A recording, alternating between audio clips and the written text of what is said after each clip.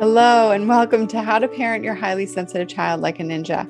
I'm your host, Megan Thompson, licensed clinical professional counselor and registered play therapist supervisor. We at MTC teach parents how to eliminate the daily meltdown and shutdown cycle for your sensitive children and teens. Highly sensitive children make up 15 to 20% of the population, according to research that has been gathered for over a century. And this podcast answers one question: how can you raise emotionally intelligent children, stop walking on eggshells, and help your child express their needs safely without punishments, yelling, or coddling? If you want to know the answer, you're in the right place.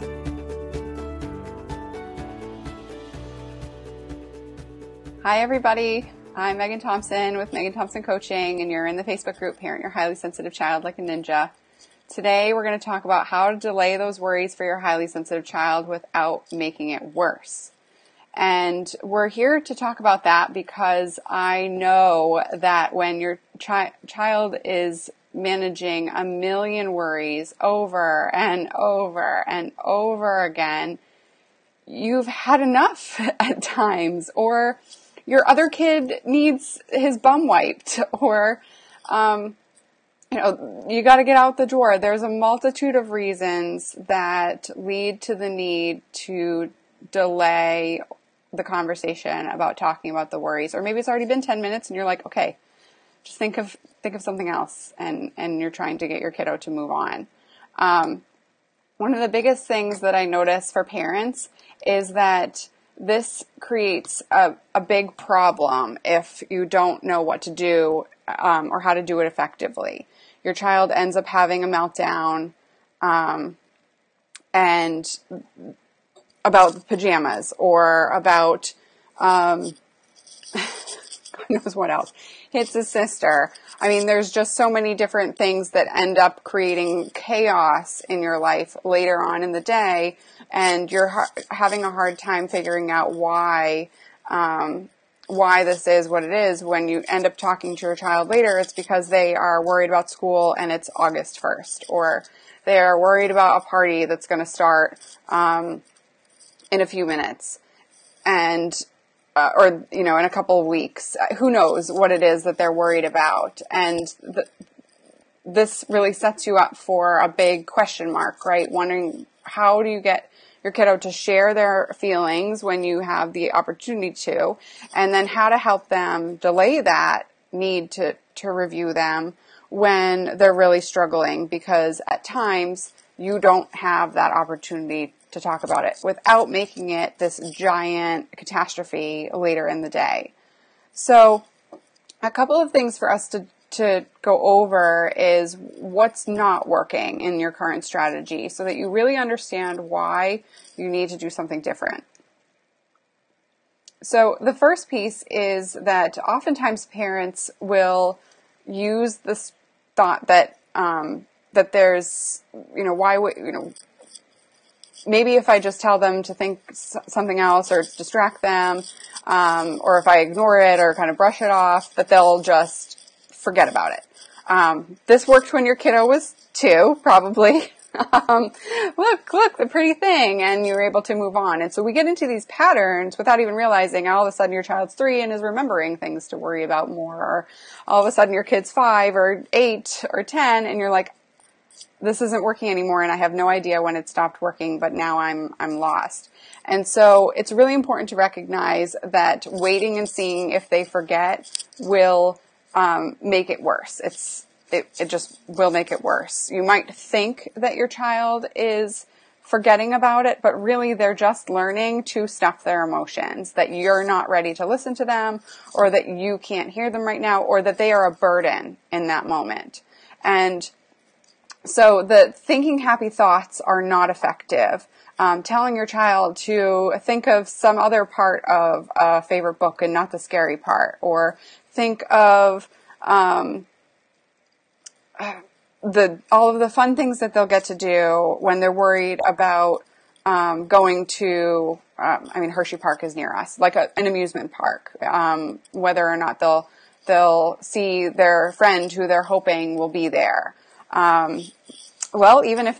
Even if you don't, at least we'll get to ride all these rides that I know you really like, or at least we'll get to go shoot cans for, for that big teddy bear you've been hoping to snuggle with. When you move away from your child's worry and try to get them to switch to happy thoughts, they feel invalidated, disjointed, and misunderstood. And so that conversation then becomes an internal one. Your child ends up really struggling to communicate effectively with you and doesn't feel heard. They feel like their feeling is shouldn't be that big. And so they should be feeling happy. And that just breeds shame. It just breeds the sense of there's something wrong with me. Why can't I get over this? Why can't I just be happy for my life? All that self-judgment that then leads to hurting themselves later in life. Research shows that highly sensitive people who grow up in invalidating environments have a greater likelihood of engaging in risky behaviors like self-harm and reckless driving, drinking and using drugs, because they're escaping that intense emotion in an unhealthy way, because their attempts as children to get it out there weren't met with effective responses. And so it's really important that you're listening and you're watching and you're trying to figure out what will work, because these are the days that you need to make a change. Waiting until they mature or that they start to get it, that their worries aren't that big of a deal, is going to backfire. I can guarantee it. If this is the approach that you're taking. So it's important to really recognize that your highly sensitive child's brain is wired differently. You might see an ice cream menu as, the 3 things that you like: chocolate, vanilla, coffee, or maybe a 4th one. Maybe I want to try mudslide and take it up a notch.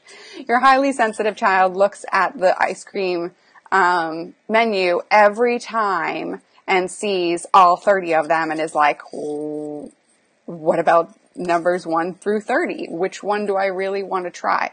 Think of that metaphor for everything that your child is considering. Their brain is using more power, more energy, and considering more options than your brain is as a non-highly sensitive parent. And when you recognize that, you can start to realize that when you say just think happy thoughts, it's like saying, well, just get vanilla or just get chocolate because chocolate is delicious. Well, so is, cookies and cream, and so is bubble gum, and so is all these other things. Well, what if I make the wrong decision? Or what if they don't run out of chocolate? What will I do then? I must have a backup plan. What if we go to this amusement park and my best friend up the street who's been begging to come visit, shows up at my door? Do I really want to go? I really want to see her too. So all of these things are spinning through your kiddo's mind at all times. There's no break from that. It's how their mind works. And it's really important to recognize that while also recognizing that life must go on. You need to find a different way to respond to your child's worries. At times, that means that you need to find a strategy that will kick the can down the road.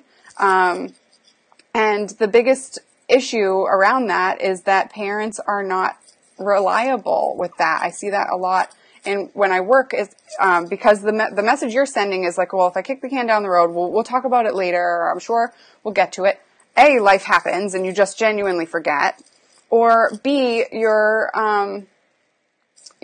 kiddo is worried about something else, and so you're focused on that. So you think that they're over the first thing.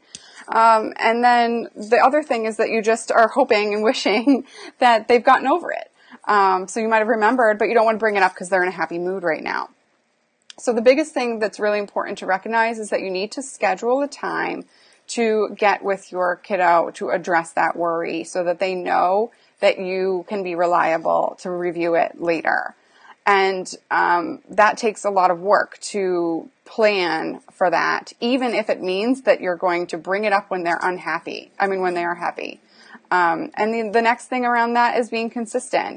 This is not a one-off thing when they just happen to be worried about school or when they just happen to be worried about this big event, that consistency will send your child a message that you can respond to their worries. It might not always be right in that moment.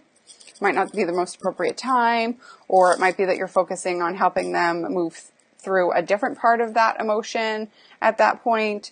Or you can't give your full attention. You're worried about being dismissive. So all of those different factors that we talked about at the beginning of this video will come into play through day-to-day life, but the consistency of coming back to it, even if your kiddo seems okay, is really, really important for your highly sensitive child. He or she needs that time to touch base with you and to review it. And the thing that parents often struggle with is that this ends up being around bedtime. And you end up going to bed at like midnight because your child spent the last 2 hours, first of all, 3 hours. The first hour was refusing to go to bed.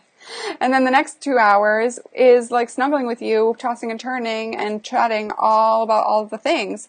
And you're trying to figure out what the heck to say or how to get them to stop without being like, shut up and go to sleep, because you know that's not going to work either. So this is a huge struggle. And if you, the last thing that I have for you today in terms of the 3 strategies is to set up a routine for chill time. This is a non-negotiable for highly sensitive kids. They need that time to decompress.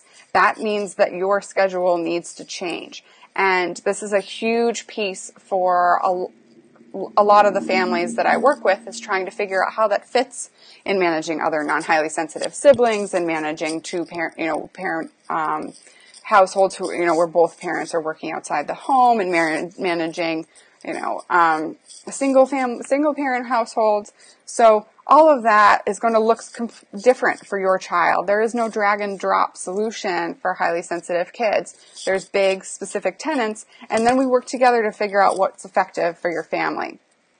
So if you feel like you would need support, or you're listening to me and you're like, there's no friggin' way I can get this done, Megan, please call me. We'll set up or schedule a call to set up a time for us to figure out where that will fit in your schedule. What other solutions are you trying that are just not working effectively yet?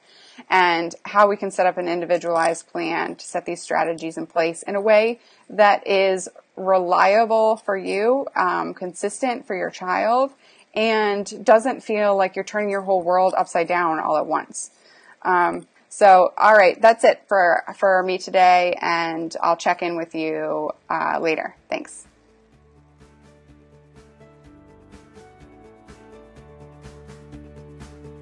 Thanks for joining me for this episode of How to Parent Your Highly Sensitive Child Like a Ninja. We release a brand new episode every week, so be sure to click subscribe. If you like what you've heard and you're interested in hearing more about how to eliminate the meltdown cycle, I invite you to check out our free masterclass, where we cover the 5 steps our clients use to eliminate the daily meltdowns. You can register for the next training at meganthompsoncoaching.com/5 steps.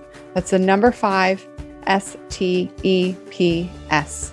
meganthompsoncoaching.com/5 steps. Have a great day.